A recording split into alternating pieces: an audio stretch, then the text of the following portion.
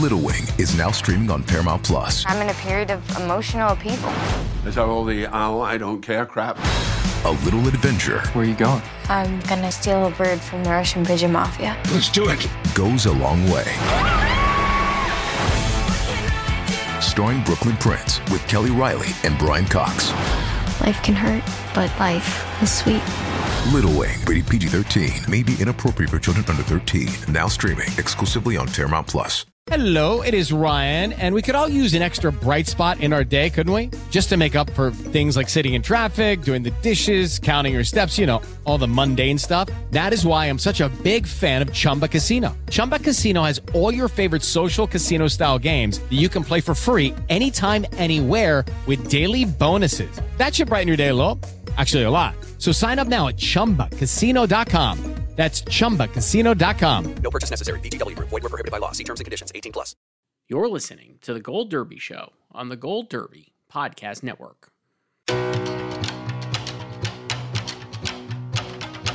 Welcome back to Gold Derby. I'm Christopher Rosen. I'm joined by Joyce. And Joyce, we have so much to talk about, including new categories that we can predict. Crafts category. I just did them this morning, so I don't even know what I did. So exciting. Please do them. So we're going to talk about that. We can talk about Causeway, which I saw and loved. We can talk about the Avatar trailer and Fablemans and all kinds of stuff. But let's start with the crafts categories, Joyce. You can predict these right now in our prediction center. The first one up is cinematography on my list. How about yours? Yes, this one. What did you put in? Well, I have Top Gun Maverick at the top, winning. Then the Fablemans, Empire of Light, our boy Roger Deakins, Babylon, Sight Unseen, and Everything Everywhere All at Once. Those are my 5. Interesting. So mine are the Fablemans, Empire of Light, Bardo, All Quiet on the Western Front, and Emancipation. Wow. I'm getting it 100 to 1. Robert Richardson. Let's do it. I don't know. I just what you do. That's insane. I love it so much. Thank you for doing that. It's a legitimate laugh and great, and I hope it happens. Just remarkable. So the ones that we have, so you have Fablemans and Empire of Light. Those are the only two we match on. You don't have Top Gun?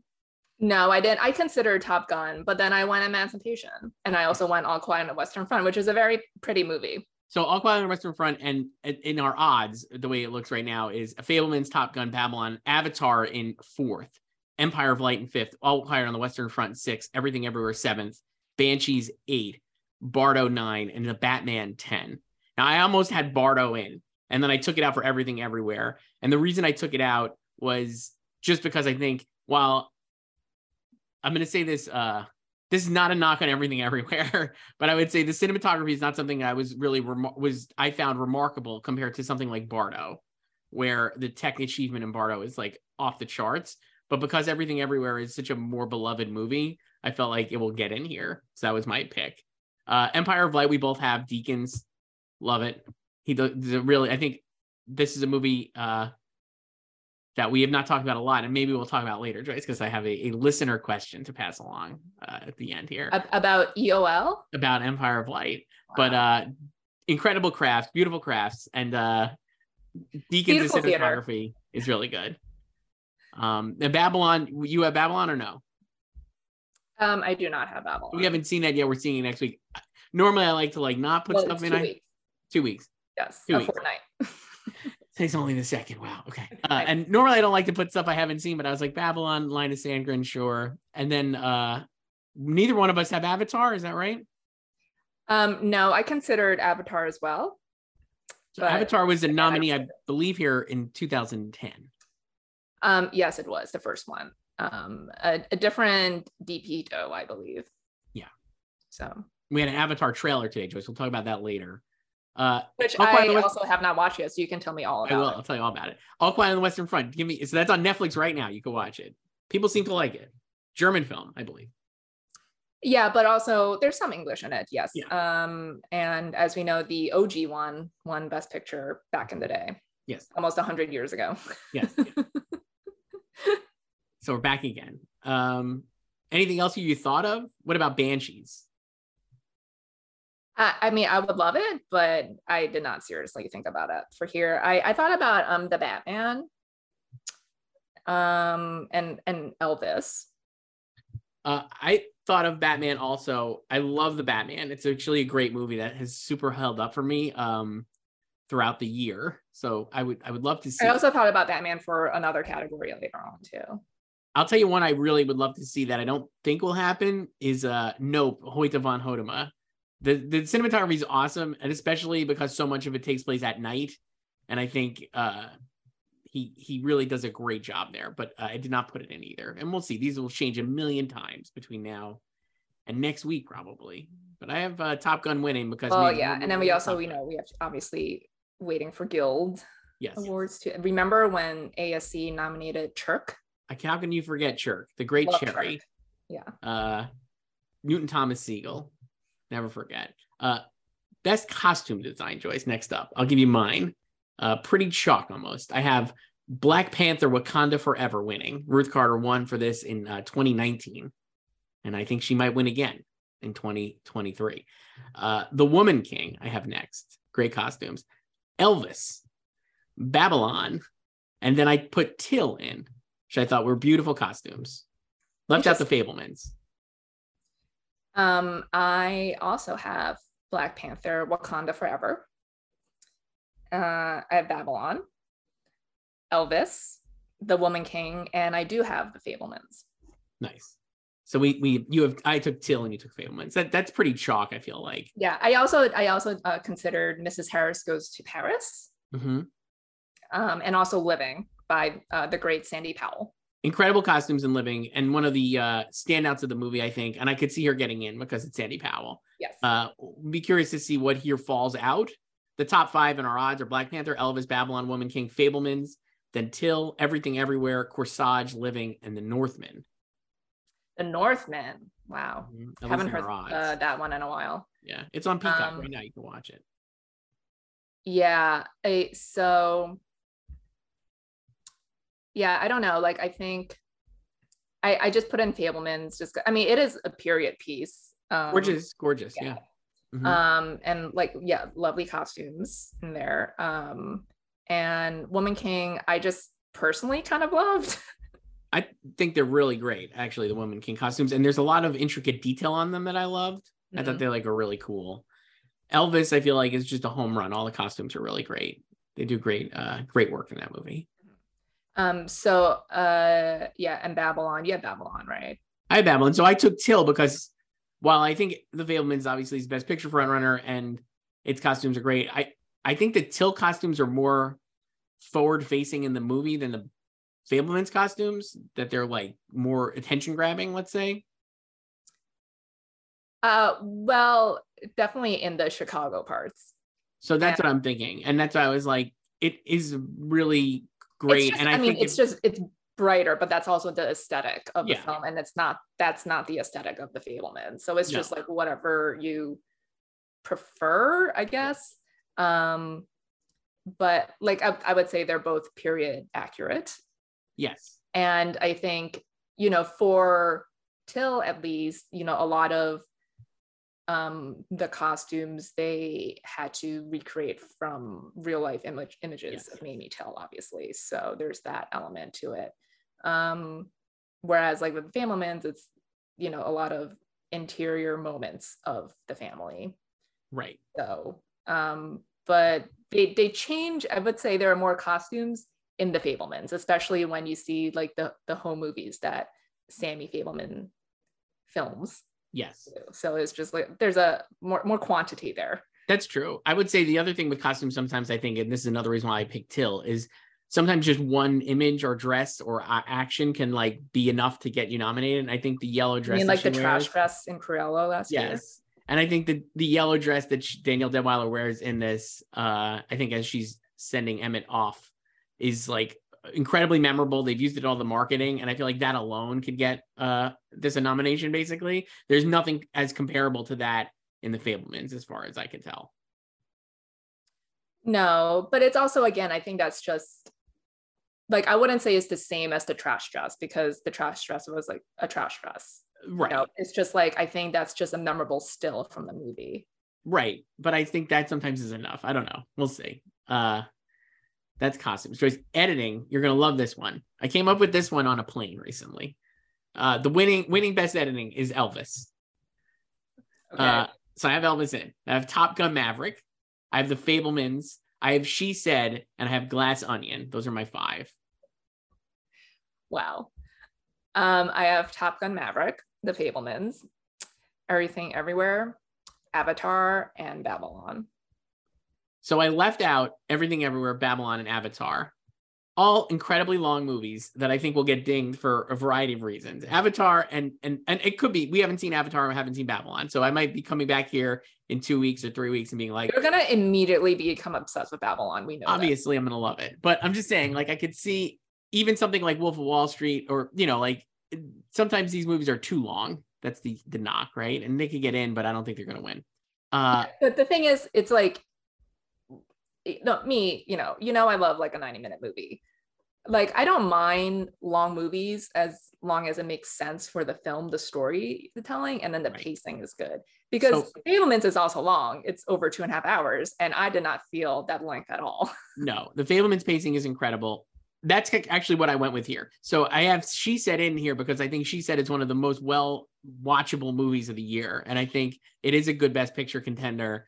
And I just feel like people will really appreciate the pacing of that movie. And Glass Onion I haven't seen yet either, but I'm assuming it will be similar. It's another long movie, but I think based on the original movie, I think that would be good. Elvis, Joyce, I actually think it can win this category, not even as laughably like Bohemian Rhapsody. No, I thought about Elvis. I just didn't put it in.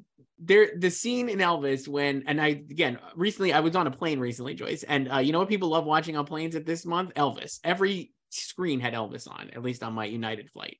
And I got to see it over people's shoulders and all these different things. The scene where Elvis first gets up on stage and is like gyrating, and the way it's cut together, so everyone, I don't know if you watched this yet, but there's an incredible scene where like Elvis is doing his thing, and like every woman in the audience is spontaneously like erupting up out of their seats, and it is cut together so well, and it's so much fun and just absolutely unhinged, that while I think the movie, like a lot of these other movies, is incredibly long and drags out, that is just an unimpeachably great scene. And I think that alone can get it to win. So that's why I thought about it, because also you have to remember that they do love a good musical number. Yes. And there's a lot. Remember Tick, Tick, Boom?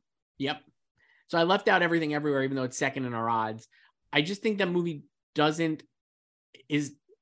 it's a little long.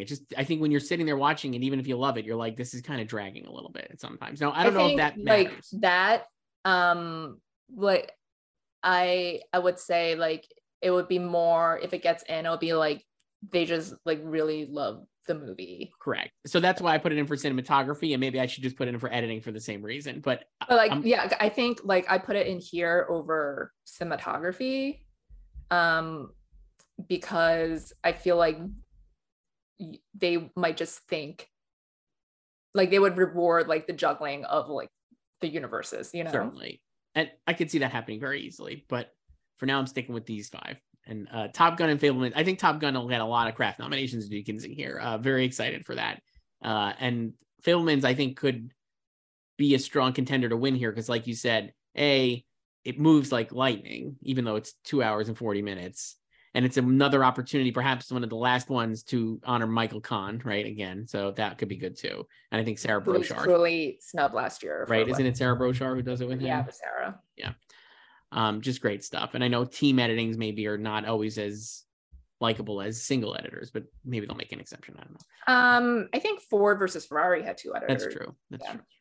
That's also, they love car crashes. They love explosions and cars, which there are actually in Fablemans, at least from a train crash. Production design, Joyce, another great category. I have Babylon, Black Panther, Wakanda Forever, Elvis, The Fablemans, and I put White Noise in because what, scream White Noise. I don't think it'll happen, but man, at this point, I'm just putting the movies I really love. The production design in White Noise is incredible, so that's why I have it in. It is, and also a lot of sets. Of sets. The supermarket is great. Yeah, so that's my 5.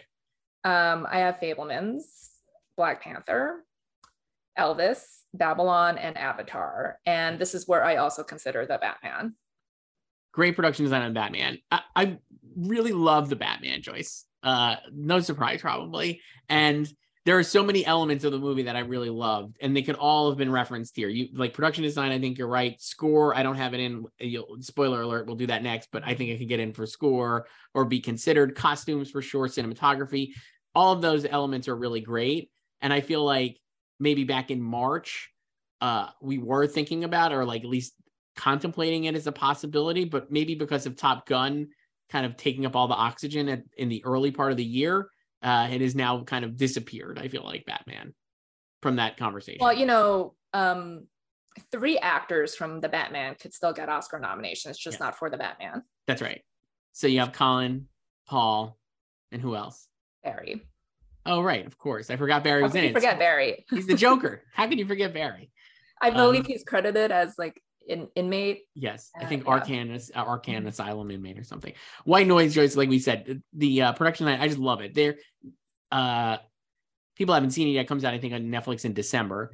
But we saw it at New York Film Festival. The supermarket stuff that they recreate is just incredible. There's so much great detail and so much great 80s detail in that movie. I just found it unbelievable. It's one of those movies where you read that it costs like $150 million.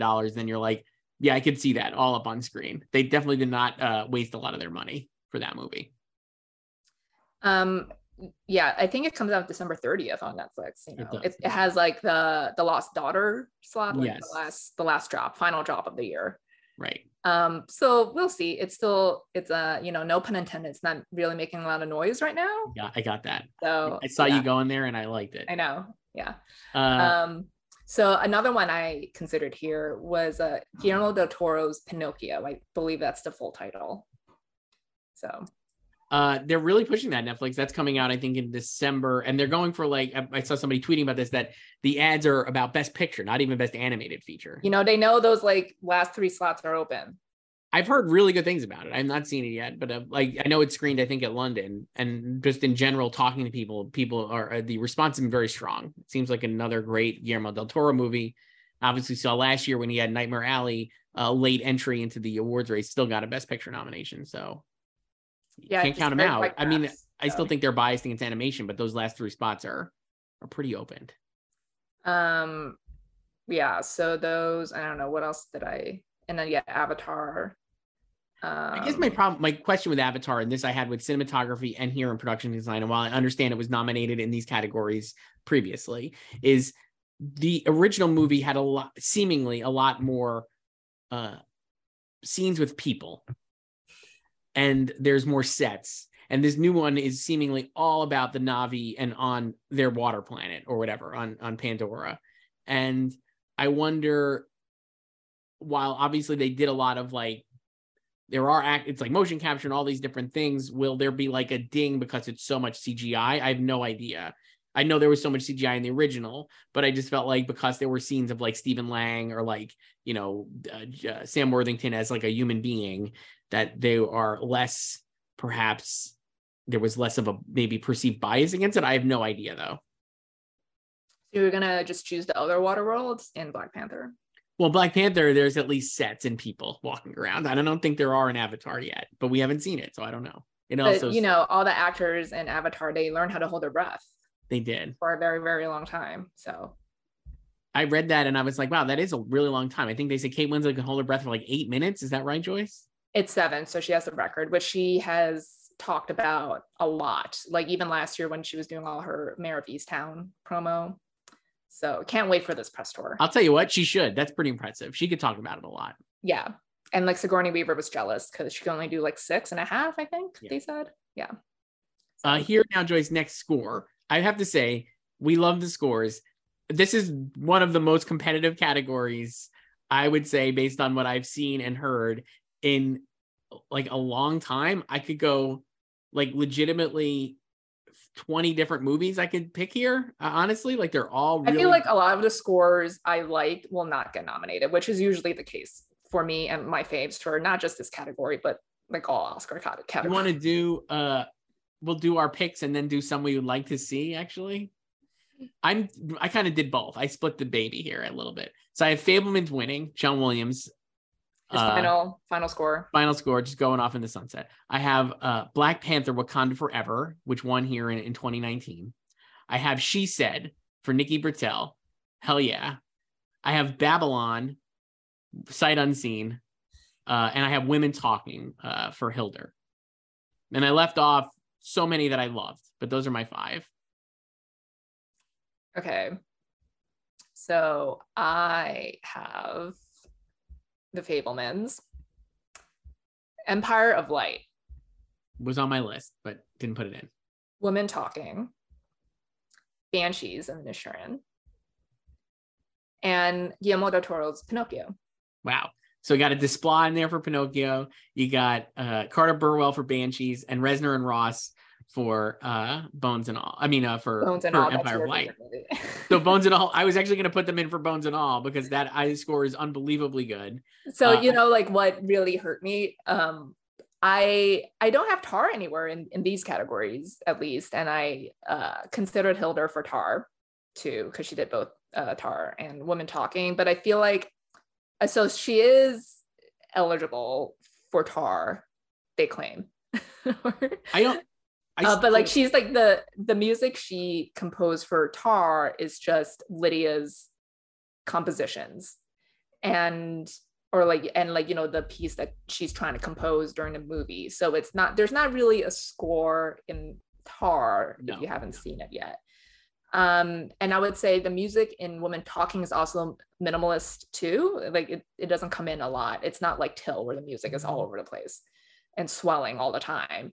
But it is it has a more memorable score than Tar because it plays for a lengthy period of time towards the end too. Yes. So I think you can easily pinpoint that score in Women Talking than you can in Tar, even though that is literally about composing. Exactly right. One of the things that really shocked me when I went into Tar and watching it was that there is not a lot of music, like original score. It also makes sense because she's rehearsing for a Mahler's Fifth Symphony. So that's not an original composition. And then she's just trying to write for the other half of the movie. So let's see. Banshees you have. Absolutely love the Carter Burwell Banshees score. It's unbelievably good. And I would love to see it get in. Again, I just had a tough time finding room for it because I got to keep Bertel in there for She Said. Pinocchio haven't seen. Tar, like we just discussed. So Empire of Light, love the score. It's Reznor and Ross doing something a little bit unexpected for them. Impersonating Thomas Newman, perhaps. Or like a Thomas Newman score for Sam Mendes. Beautiful score. And one of the elements of the movie I think is really great. I didn't put them in because I think you'll have as many people liking the Bones and All score, which is very much in their Gone Girl wheelhouse and is so memorable as well and fits the movie so well. So both of those I think would be really worthy. Terrence Blanchard for The Woman King. I absolutely love that score. It's really great. I thought about that. Yeah, I love that score too. Like when I was watching The Woman King, I was like, this is a great score and I would nominate it. So good. And I feel like he's in the club now. Yes. Because he finally got in for Black Klansman. And this is very much... Yeah, and then they nominated him for The Five Bloods. And it is Spike adjacent, I feel like, in the tone. Like, I think basically Gina Prince Bythewood maybe was like, I know she's like, I just think definitely was like intentionally chose Terrence Blanchard for it to give it that kind of like sound, the Spike sound a little. Mm-hmm. The Batman score is Michael Giacchino, absolutely awesome score. Avatar Way of Water, I think was nominated here for sure in 2010, right?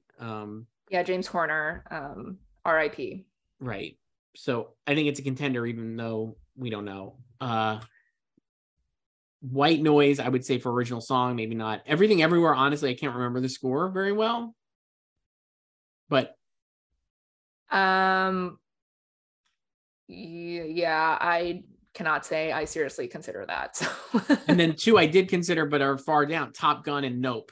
Nope is a great score. It's very loud in the movie and very forward in the movie. And then Top Gun Maverick, Hans Zimmer just rolling in with like a bunch of collaborators doing it. I don't think it'll get in. You mentioned Till. I really love the Living score. I thought it was just beautiful. I didn't know the composer at all. And I think she's done a decent amount, but just really good score. Mm-hmm. Look it up so I could give this person credit. Yeah, so I didn't put in our guy Nicholas Bertel because I don't think he'll win anyway if he gets in. So I'd rather him not pad his nomination numbers just to lose. But like, yeah, I don't know. I can see him not being part of like She Said's Hall. So I thought maybe not. I'm going to keep him in though, obviously. The reason I think the score is very prominently factoring in the movie. So I think you notice it. Maybe that's a downgrade for some people. The living composer is Emily Levians Farouk, a French pianist and composer based in London who worked on the score for Rocks, Joyce. Remember that last year or 2 years ago? Just a gorgeous score on Living. I really love that. Living is a movie you saw recently, and I saw back at Telluride that I just loved. And I really want to convince. I cried so much. It was like truly weeping. Is this the movie you've cried the most at this year? This year for sure was Living. I just found the ending really beautiful and like so sweet and sad. I did not cry, so not surprised.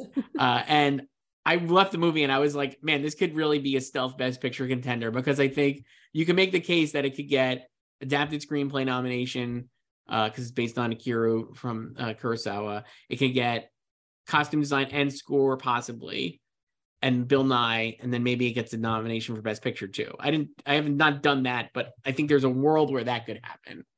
I think it would really need to be it's SPC. I think they could get Bill the nomination because we know what they do. Right. I think I only have it in for actor and adapted right now. Same. I only have it in there too. Yeah, but like I think it might be like maybe a little like too quiet. I don't know. So, but yeah, the score there is beautiful. It's great. I didn't put in Ludwig for Black Panther because they're not really into sequels unless you're John Williams. So that's true. And that seemingly is like a knock on it. That said, based on all the early response, people are like, it's definitely a level up, it sounds like. Now, again, it might not matter. Who knows if the actual content matters sometimes. But I mean, like if he does like level up and there are a lot of emotional moments in the movie that are going to make people cry, then it might kind of resonate more and maybe it gets in. So I'll see. I don't know. Yeah, I don't know what else was there. That's a lot. We've talked about a ton of scores. I know, like it's, but Hans also, he did The Sun too, right? I think so. Yeah. And in Pinocchio, you had, like we said, and haven't heard it yet, but Desplat. Hard to bet against him. Yes. So yeah, like I think, remember Midnight Sky? He did that too. Yes. Yeah. So I mean, sometimes like I think he kind of depends on the strength of the movie. So, but you know, I have spoiler alert, I have Pinocchio winning animated feature. So even if it doesn't make it into Best Picture, I think that could help him, carry water. Certainly. You'll be shocked to know I also have winning animated feature. That's next. We could go there, Joyce. For animated feature, I have Pinocchio winning. I have Turning Red as a nominee. Strange World. This is this year's Encanto, at least in release date strategy, because it comes out in Thanksgiving. The movie Luck from Apple. A little fraught, but I think popular because it's on Apple. And then something called My Father's Dragon, which I believe is on Netflix. I have Pinocchio, Turning Red, Strange World, My Father's Dragon, and Wendell and Wild. So I thought of Wendell and Wild. It came out, I think, last week on Netflix. I'm not sure if I don't know. Henry Selick and Jordan Peele production. Henry Selick directing. Yeah, Henry Selick directing, and now a lot of pickup about his comments being like, everyone thinks Tim Burton directed Nightmare Before Christmas. And they do. It's true. It's true because it's called, like, the title is Tim Burton's Nightmare Before Christmas. But I put Luck in because it seems like, I don't know, I could see it getting a little renewed bounce from Apple. And I know it's like not a bad movie. It's kind of a cute premise, and it's like an old school animated movie here that could get in. Wendell and Wild I could see getting in. Neither one of us have Marcel the Shell with Shoes On. I watched that again recently. Yeah, I don't know. Totally fine movie. I just think I would be kind of surprised if it got in. It's actually fourth in our odds though, which I think is more indicative of people online liking it. Yeah, it's a very internet friendly film. I mean, for all we know, like something like The Bad Guys could get in here. Like I have I can see like Puss in Boots getting in, like the first one got in. Not mentioned here, we did not mention the movie Lightyear, which was not very well received and seemingly pushed out by Turning Red. But that, you know, they dropped. I was on Disney Plus like the other day, and I was like, oh yeah, because they recommended Lightyear to me, and I was like, I completely forgot about this movie. You know, it's funny though. I saw it with my daughter. She not a fan, Joyce, I would say. She's not a fan of the movie. No. Is she a Toy Story? She enjoys Toy Story, and she wasn't a fan of the movie. She was actually kind of bored. But then we were in a toy store the other day, and she was like, "Oh, Lightyear toys!" She was excited to see Lightyear toys. Well, so like the brand is strong. Like Buzz Lightyear, right? The brand is strong, but yeah. I mean, just to be clear, it's not about Buzz Lightyear the toy. It's about not the man. The man the toy is based on. Correct. So, yeah. So that's it. Those are the extra categories, Joyce. Congratulations to us. So based on this, did you change any of your like when you get to see it in print? The other categories, did you change any of your predictions in Best Picture then? In Best Picture, so the only thing I did today was I dropped She Said for Avatar, and It's not even because of the trailer, because I haven't even watched the trailer, but I don't know, I just kind of, I feel like in the 2 weeks since She Said premiered, I feel like it's just like the noise around it has been kind of muted too. Like obviously it can pick up again because it's going to open in 2 weeks. So yeah, but I don't know. I think you might be right. I still have it in. I'm still very bullish on the movie because I love it. I was looking at this and like looking at the way we did these predictions, like the rest of those extra categories, and then just the general like public response. How safe is Tar as a Best Picture nominee? Why did you drop it? I didn't drop it, but I don't have Todd Field getting in for director because I think that Martin McDonagh, I think there's a set 4 basically at this point for director, which is Spielberg, the Daniels, Sarah Polley, and Damien Chazelle, sight unseen, and I guess he could fall off. And then I have Martin McDonagh.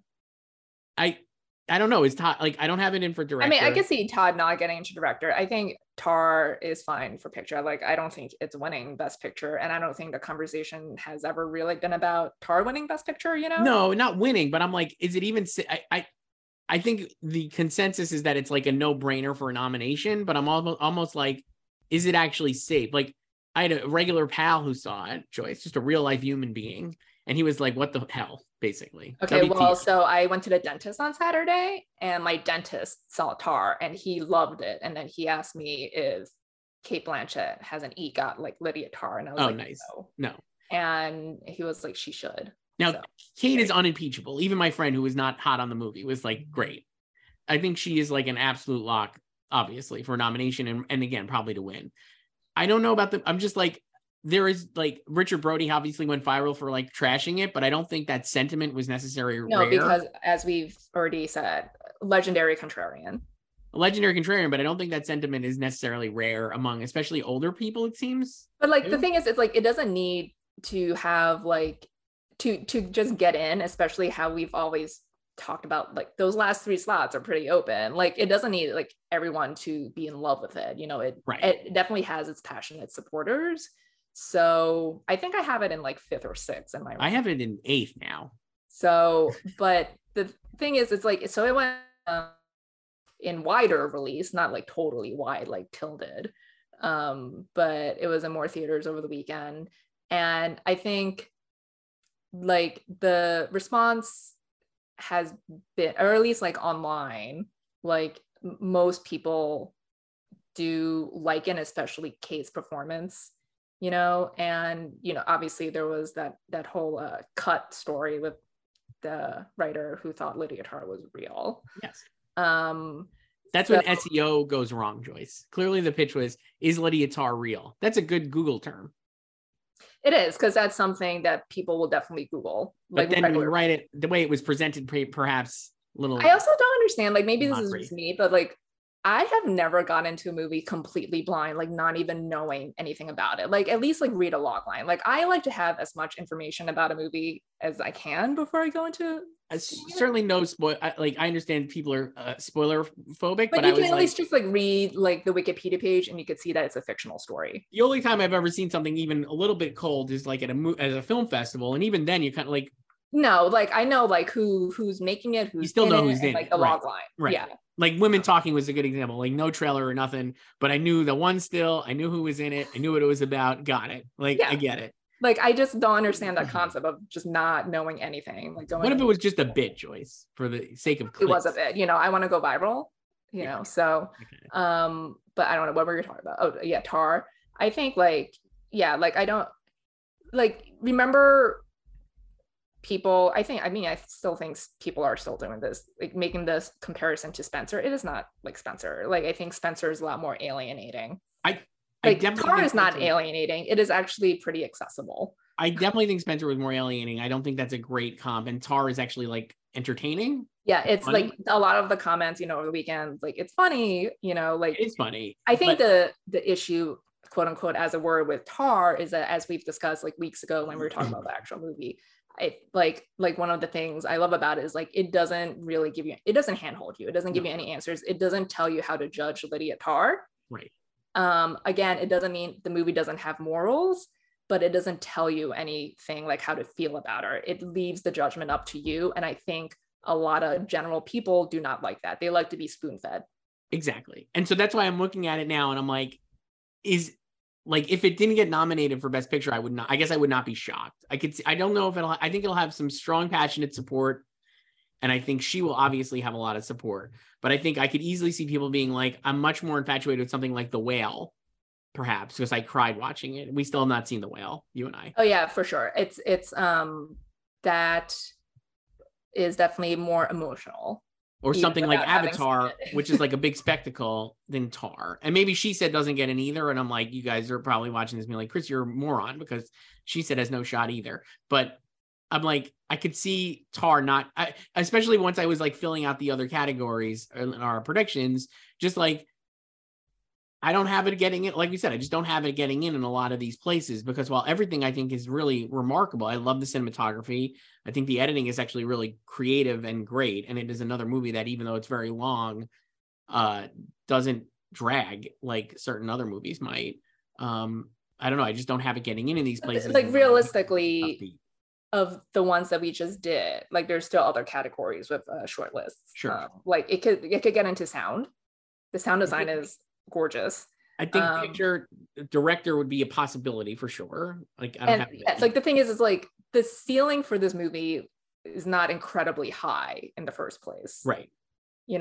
So it's like, I guess like of these, I don't know, I guess like maybe score and like editing. Maybe editing and maybe cinematography. I don't know. It's tough, right? Like the costumes, I don't think they'll go there. I mean, costumes, contemporary wardrobe has a tough time in general. Right. So yeah, like it's not like a movie that is gonna get 10 nominations.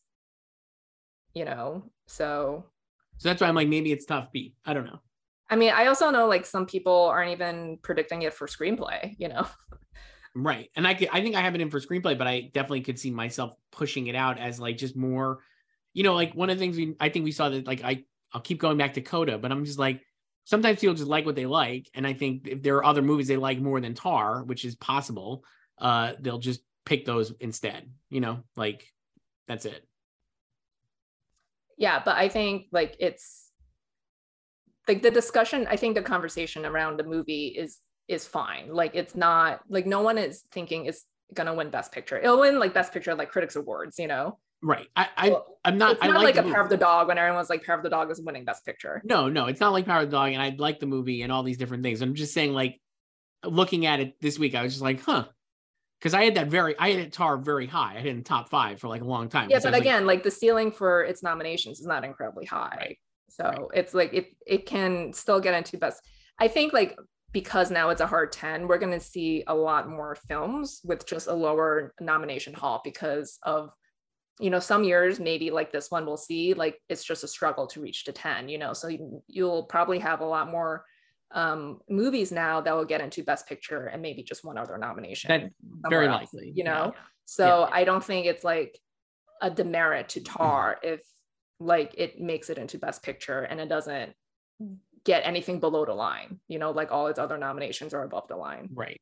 And like, I think that's fine. And again, like, we're not really seriously talking about it as a Best Picture winner.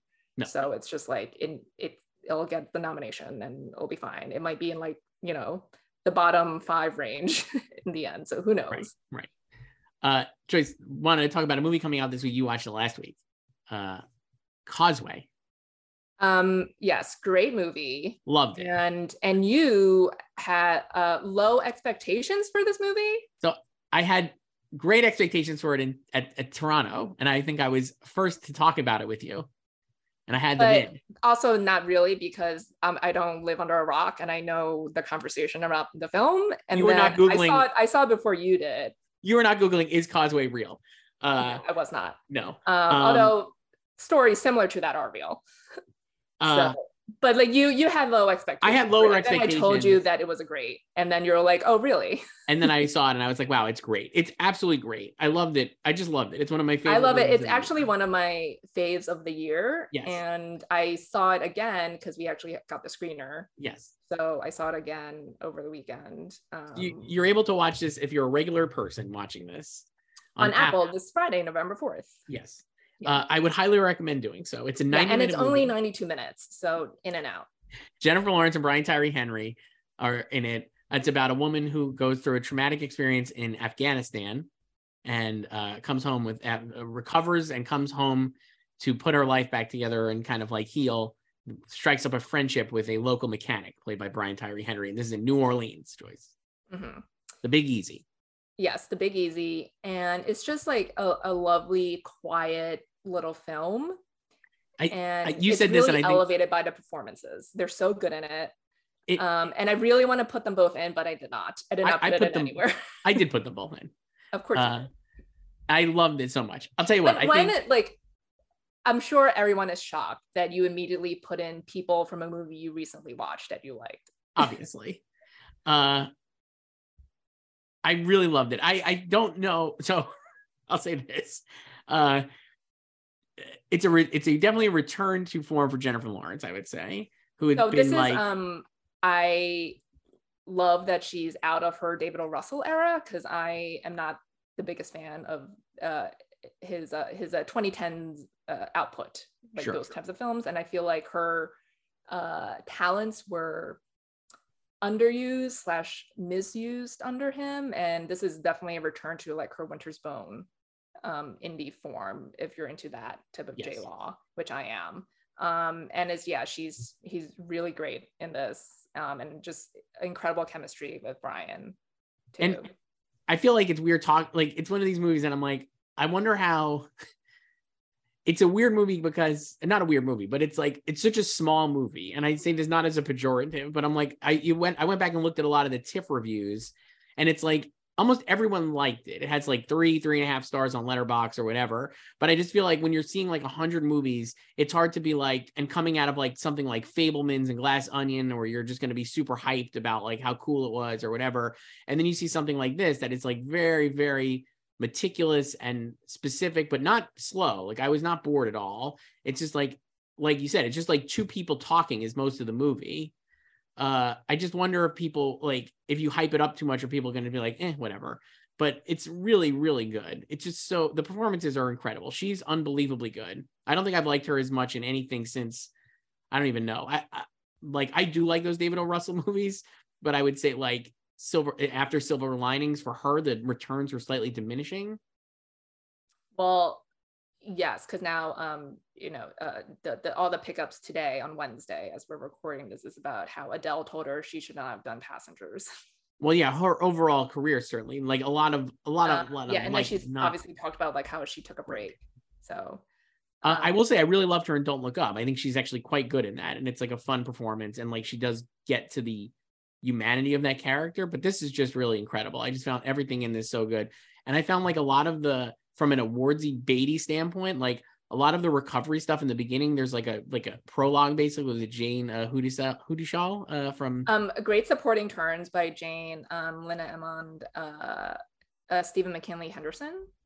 Really great. And also a great just one scene appearance by Russell Harvard. It's him and J-Law. Really moving.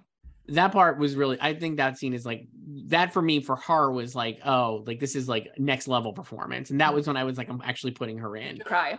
I did cry. It's just really emotional. It's just like a really great scene. It's everything in it is so well written. It is, like, and it's also like, it's not, how do I describe this? Like, it doesn't really telegraph anything, even though you kind of know what's gonna happen and you could kind of like foresee the ending. But like that scene with her and Russell, like it just kind of comes out of nowhere, sort of, and then like the way it plays out, like it just like it doesn't feel the need to give you a lot of setup. No. And I think we talked about this because like she had a Vogue cover 2 months ago, and in that, because they started filming this in 2019 and obviously did break with COVID and everything, and then like when they returned, they were just doing a lot of workshopping, and a lot of the scenes between her and Brian were improvised too.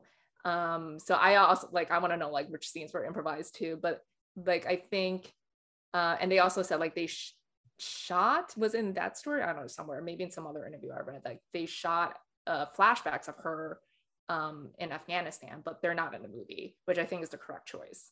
Same. It doesn't need, you don't need to. And honestly, it actually makes, I was thinking that too. There's a great scene. So like you mentioned, like these great supporting performances, small, like just like 1 or 2 scenes. So Stephen McKinley Henderson is their doctor. And so he asked her to basically describe what happened to her for her injury, and her recounting that is so horrifying. I just was like, wow, it's like really, it's so much more powerful hearing her talk about it. Yeah, and then you can envision it yourself. There's a lot of retelling of stories in this movie. And so while she is incredible, and I have her in, I know it's a tough road because Best Actress is so competitive, and like there are incredibly big baity performances like we've talked about. And basically, I think the set 4 that I have, that you probably have too, are Cate Blanchett, Danielle Deadwyler, Michelle Yeoh, and Michelle Williams. And then that 5th spot, I've had Viola Davis. Now I switched out for Jennifer Lawrence. I do think people like Jennifer Lawrence, and obviously like she's got an interview with Kyle Buchanan today in the New York Times. Like she's going to be promoting, and people like having her back. They did last year for Don't Look Up. Viola, I think, has a different narrative as well because she like produced Woman King and is like such a physically demanding role and all these different things. And then you have like someone like Olivia Colman or Ana de Armas, even. I don't even know if that's still like a real thing, but there's a lot of competition there for Best Actress. But I'm just like, man, it's tough to beat this performance.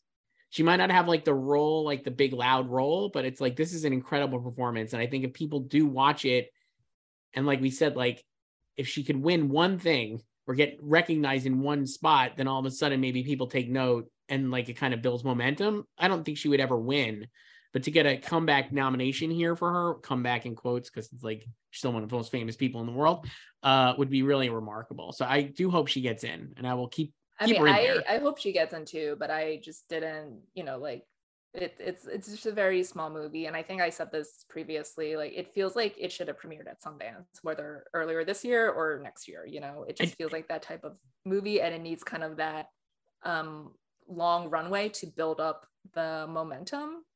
It could, and like Living would be a great example. I think it's like because that was Sundance.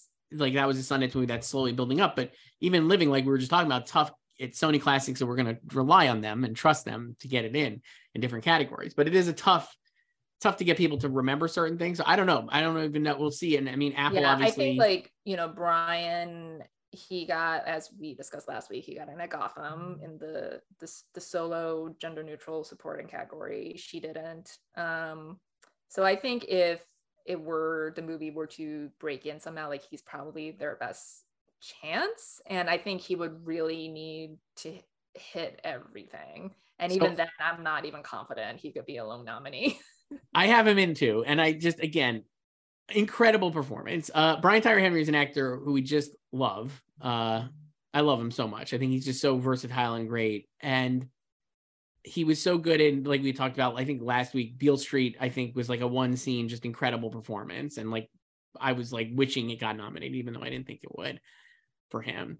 I would love to see him get in here. I think he takes a character that could be really cliched and like not work and makes it incredibly work. And like he is so good from his first scene with her that he just like, it feels like she immediately, like I said, I think the beginning is great and like there's a lot of good stuff, but once he comes in, it almost feels like she's like, oh shit, I gotta actually elevate what I'm doing to match him. I felt like it just is like they're so good together, and they think they bring out the best in each other.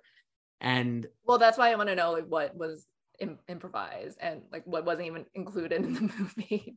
I mean, I feel like there's a lot of scenes where it's like here are certain things where I was just like, oh, like here's a great, not a spoiler, I don't think you could spoil this movie, but at one point she needs to go to her doctor and her mother flakes, and so she calls Brian Tyree Henry's character to take her, and before they go to the doctor, he's like, we have time to get some ice from like slush, like snow cones basically, and snowballs, and they go and do that, and the scene is great, and it's just is like just them hanging out, chatting on a bench. Yeah. Just them hanging out on a bench. And I'm like, I mean, again, it's just a lot of talking. It's just that's what I was like watching it. I was like, oh, that's the scene they could have easily added. So, yeah, he's absolutely wonderful. So I did put him in. I feel like supporting actor, while we said tough for a lone nominee, supporting actor is so fluid this year that I think it could actually do that. And I'm not convinced in some of these other contenders. Like, I'm still not sold on Ben Whishaw. Wait, so who did you drop to put him in? I dropped Eddie Redmayne, R.I.P. for me. But The Good Nurse is #1 on Netflix. Great performance. Love Eddie Redmayne. I just think, and it's against type, so obviously people would like that. But I think Brian Tyree Henry, again, if people watch it, it's just going to be undeniable. And he does feel like an actor who you've been waiting to make good with as a nominee. And I think this is a great opportunity to do so. And, we'll see. I kept Barry in, obviously, Barry Keoghan for Banshees. Yeah, I didn't do anything to any of the acting categories. I mean, I will say, like,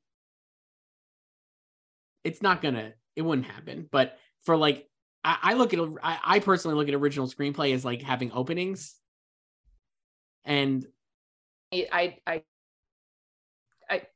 because it just feels like 6 films fighting for 5 slots. Right. So I'm like, maybe you could get in there though. I don't think like the movie would have to be really, really big. I feel like it just feels like small, and I think I do have Living In adapted because that's a little bit more open, and it's adapted by Ishiguro. So I also think that to knock my own comment here on Causeway, I think if a small movie was going to get in for original screenplay, it'd be something like After Sun, which I think could have like a big well of support rather than like Causeway. But I'm just trying to give it. After Sun definitely has more support on film Twitter than Causeway does. Yeah. No, I just loved it so much. If you're watching this and are like, oh, I got to watch something this weekend, please watch it. It's really good, Causeway. Yeah, and again, just 90 minutes. So and then predict it's Jennifer half Lawrence. Of Babylon. And then predict Jennifer Lawrence. Yeah, you can watch Causeway twice in the amount of time you can watch Avatar and Babylon. Yeah. Joyce, the Avatar trailer. Watch it. Tell me about it, because I haven't watched it. Well, I'll tell you what. If you like the Na'vi, I got good news for you. They're all over it. I don't know. Do you remember who they are? They're the blue guys. I know who they are. I've only seen Avatar once, and that was 13 years ago. So they released a new trailer for Avatar. The first one was more of a teaser. If you remember, I watched it before seeing Doctor Strange. They did a screening. Yeah, they did a special trailer premiere an hour before the Doctor Strange screening, and you actually went to it. I did not. I did. I got to watch it twice. And this was funny. How else are you going to fill up those 60 minutes? You know what else was funny about it, Joyce, is it leaked online in the day before. So I got to watch it like in a German dub on a Twitter video, and then was like, I'll still go to the screening. It's fine. Mm-hmm. So anyway, new Avatar trailer. A lot of action. Still have no idea really what it's about. It looks like it picks up after 10 years after the events of the first movie or so. You get a little bit of a Sigourney Weaver is back this time. Her character died in the original, I believe, and is now back as a teenager. Sure. It looked cool. There's a Free Willy shot, Joyce, of a giant whale creature jumping over the boat. Is it actually Free Willy, do you think? 30 years later. It's like later. a Na'vi Pandora-y whale. But anyway, Avatar's going to be really big, Joyce. I don't know. The trailer is cool. Like, I'm still in. I guess there's like two, I feel like the Twitter is broken down to polarized camps, as you might imagine on Twitter. And it's either this movie's gonna be the greatest movie of all time, never doubt James Cameron, or nobody gives a shit about Avatar ever and doesn't matter, even though it's the most popular movie of all time based on box office. So I'm somewhere in the middle. I'm like excited to see it. I trust James Cameron, but I've never been the biggest Avatar stan. Agnostic about Avatar. I feel neither here nor there. So I'm not invested in one way or the other, whether I want it to succeed and win 10 Oscars or to flop completely. Yeah, I put it in to Best Picture because I feel like, I don't know, I put it in over Black Panther, even though that has been seen actually. And I'm seeing it next week, so I can add my take on it after that. But I feel like Avatar has a better shot of getting into Best Picture than Black Panther of those two upcoming sequels. I kind of agree. I guess the reason is just because I still think there's a bias against Marvel and against sequels in general. And Avatar, while also a sequel, it's got the sheen of like, well, we respect this kind of thing, rather than Black Panther, which felt like, you know, it's a first. But I mean, the first Black Panther was also a cultural moment, right? Too. And I also felt like, because you know how usually when there is a Marvel movie coming out and then all of like the social media reactions immediately after the embargo lifts is like, this is the greatest Marvel movie since the last movie, you know. And I feel like even like for Wakanda Forever, like I feel like even though the reactions were mostly positive, I don't think anything was like really negative. It was still kind of restrained. So that's why I actually think it's going to be great, is because I think my tea leaf read on that was it's probably more challenging than like, you know, the bozo crowd being like, this is the Thor 4 is the greatest Marvel movie of all time. And I like Thor 4, but come on. And so the fact that it maybe has more to say than just like a traditional one makes it seem more challenging. But then like some of the explanations as it were was just like, it takes like too long to set up like whatever it is they're setting up. True. In the film. So it's not, I mean, you know, as we know, it was made under, you know, unimaginable circumstances too. Right. So yeah, we'll see. It's also almost 3 hours long. Everything is 3 hours. Can't wait for that. So that's Avatar. And what else we got? Steven Spielberg on the cover of THR, Joyce, with his That's cast. what I was reading instead of watching the Avatar trailer. But tell me, what was your takeaway on that? You know, the promo is starting. We're in November. It opens in limited next Friday, and then wide the week of Thanksgiving. But also just like impeccable timing, as it were, because like yesterday it was like all the news about like Michelle Williams having had her third child, because there were photos of her over the weekend, and it's like we knew she had given birth already because she was like ready to pop at TIFF. Right. But anyway, so it's like, yeah. So, you know, they're out promoting it, and this THR story, love the headline, Steven Spielberg : the origin story. But there's also like a section in here, and I think it's kind of, you know, the cynical part of me feel like it's kind of directed to all the people who have a problem with Michelle going lead from supporting, because it's about like how Mitzi, her character, was just an avatar for Steven's mom, gets a lot of shine and a lot of dimension as a character because of what she goes through in the film, and just kind of like the having to defy like the social norms of the time and kind of pursue her own happiness. So there's just like a whole section about that in the story. So I read that section and I was like, you know what? I actually think she could win Best Actress. You and I both talked about this. I feel like you were more bullish on it when we did originally. I definitely did not count her out like everybody did. I feel like she could win, Joyce. She really could. I think any of them can win. Like I still have Kate in first. I've always said it's Kate versus the field, and I don't think like Kate Blanchett doesn't need a third Oscar. Like I have no issue with her winning a third Oscar, especially for this performance. And I would say, I was thinking about this after I saw Tar, like of the recent third Oscar winners, like Frances, Meryl, and DDL, I would say hers is the best of those three. Like if Didi had won his third for There Will Be Blood, I'll be like, that's rough. But he won his third for Lincoln. Meryl won her third for The Iron Lady. Frances won hers for Nomadland, and I love that performance too. But I'm also just like, I don't know if I would have given her a third Oscar for that. But I don't know if I would have either.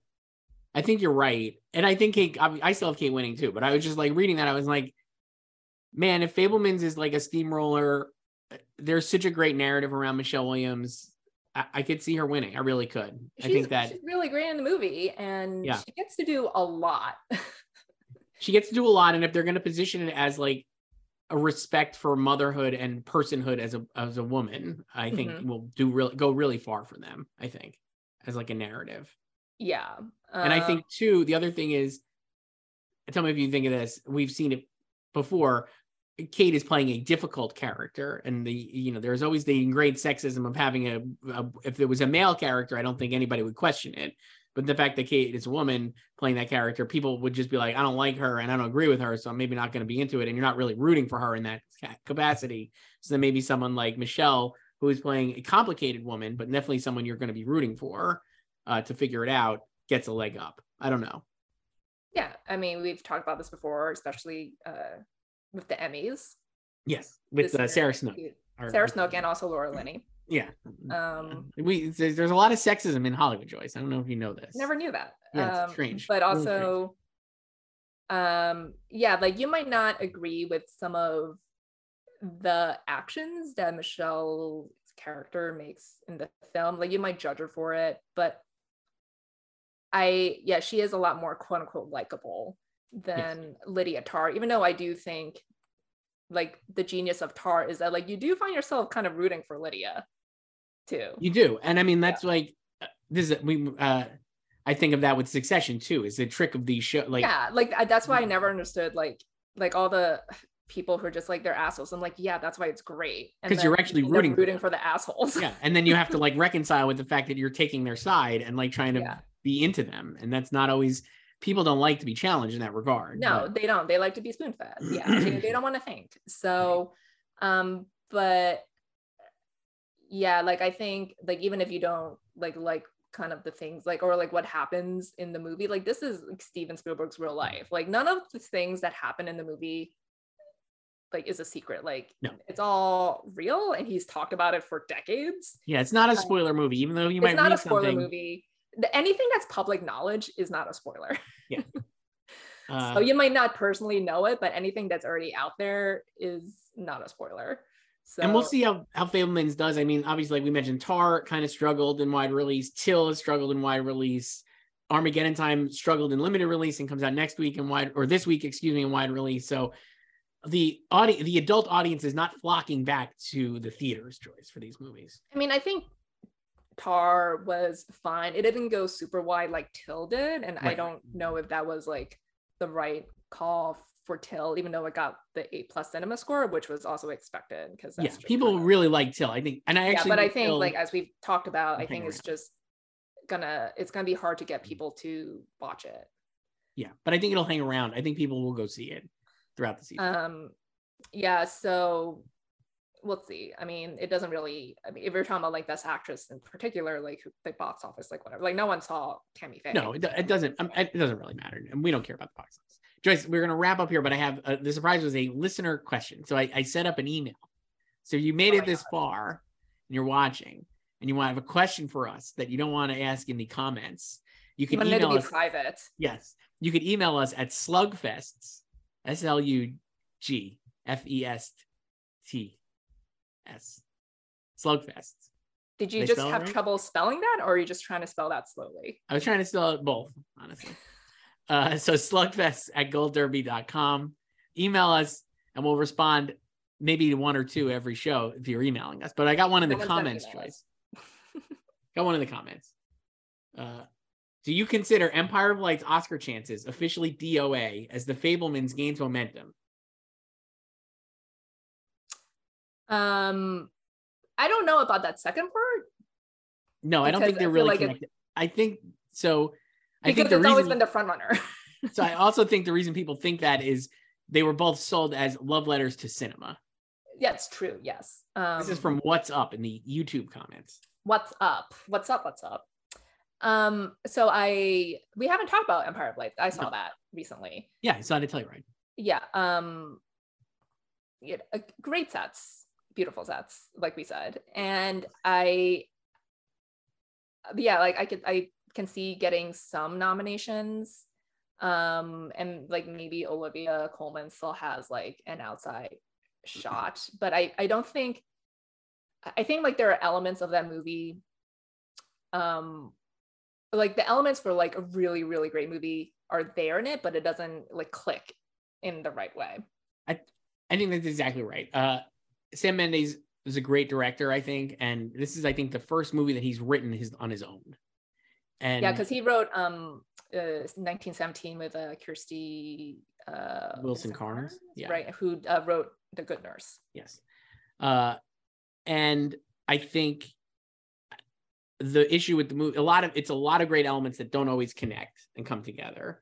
Mm-hmm. But in a vacuum, every element is like awesome. Olivia Colman is really incredible in the movie. Mm-hmm. Yeah, she has great. like a fire Oscar clip. Really great. And she's talked about how much she like loved working with Sam, like a gush, like one of her favorite experiences. This is an Oscar-winning actress who's been nominated and won Emmys and all these different things. It's like, this is like one of her favorite experience, seemingly, as like an actress, was working on this movie. And it's a great performance. It's a great character, I think. And she does a lot of different things. Like you said, there's like at least one massive Oscar clip in the middle of the movie. I just was so captivated by her. Incredible. The costumes are awesome. Like her chemistry with Michael Ward, I think they worked well together too.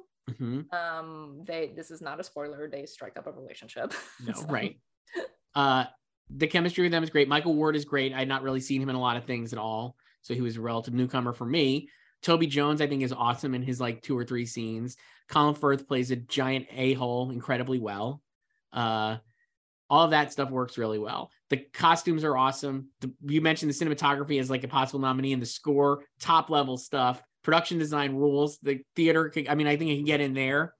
And yeah, I think at a Telluride, it's funny, at a Telluride, a lot of the normal audience members were like, I just saw an Oscar winner. That is definitely dissipated as like film Twitter has not been into the movie, and the reviews have been like middling, I would say. It's not like nobody seemingly hates it, but the reviews have so far have not been that strong. Yeah. I still don't think it's dead. I don't know. I could see getting in. Like we said, there's still 10 slots. And I think if British audiences really like it could get a renewed it could bump. get into cinematography and Best Picture. I mean, it could get cinematography, production design, and score and Best Picture very easily, I could say. It's not out of the question. No, I would just say I don't have it in my 10. No. Neither do you, right? No. So it's probably just like hang around in that like 11 to 20 range right now in my mind. But it is funny, even though like I just kind of made fun of What's Up for tagging the Fabelmans onto the end, but that's only because like Fabelmans has always been the front runner, right? But there are a lot of similarities between the two movies, like plot elements in it, because like I think I don't even know when did we see the Fabelmans? A month ago now, when you were like, there's like an exact scene in Empire of Light as in Fabelmans, when like Paul Dano in the Fabelmans, like literally opening scene, he's explaining to his 5-year-old son how like movies work, like how like the people on screen are moving, and like how film works and producers, and that there's a scene like that in Empire of Light with Toby Jones. The exact same conversation. Michael Ward, yeah, exactly the same. The projectionist at the theater. So there is that, and then there is, this season in general, a lot of bullying. So yeah, there's a lot of racism and bullying. Yeah, a lot of racism, bullying, and in Fabelmans is anti-Semitism. So yes,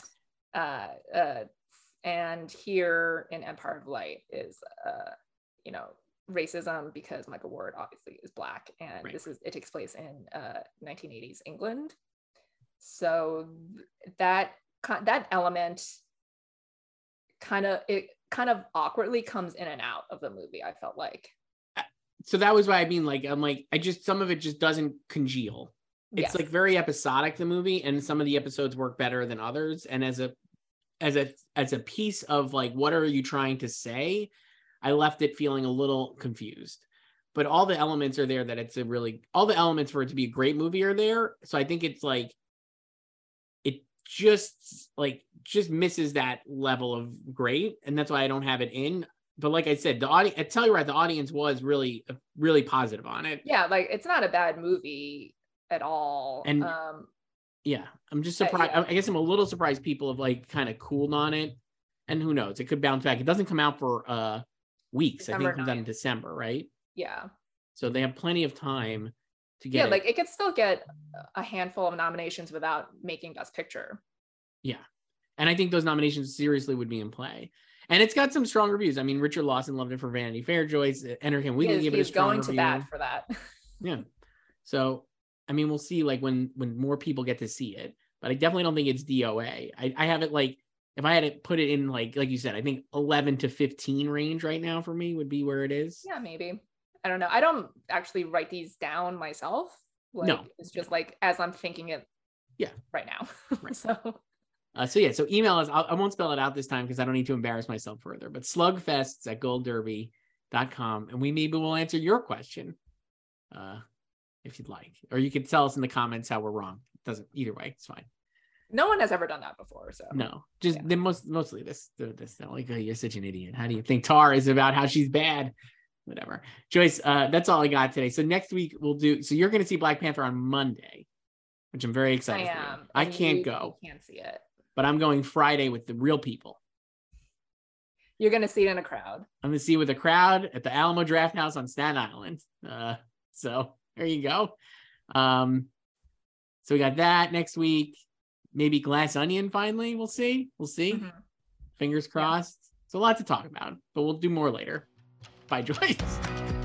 For all things Hollywood competition and award season, head to goldderby.com and follow us on social media @goldderby.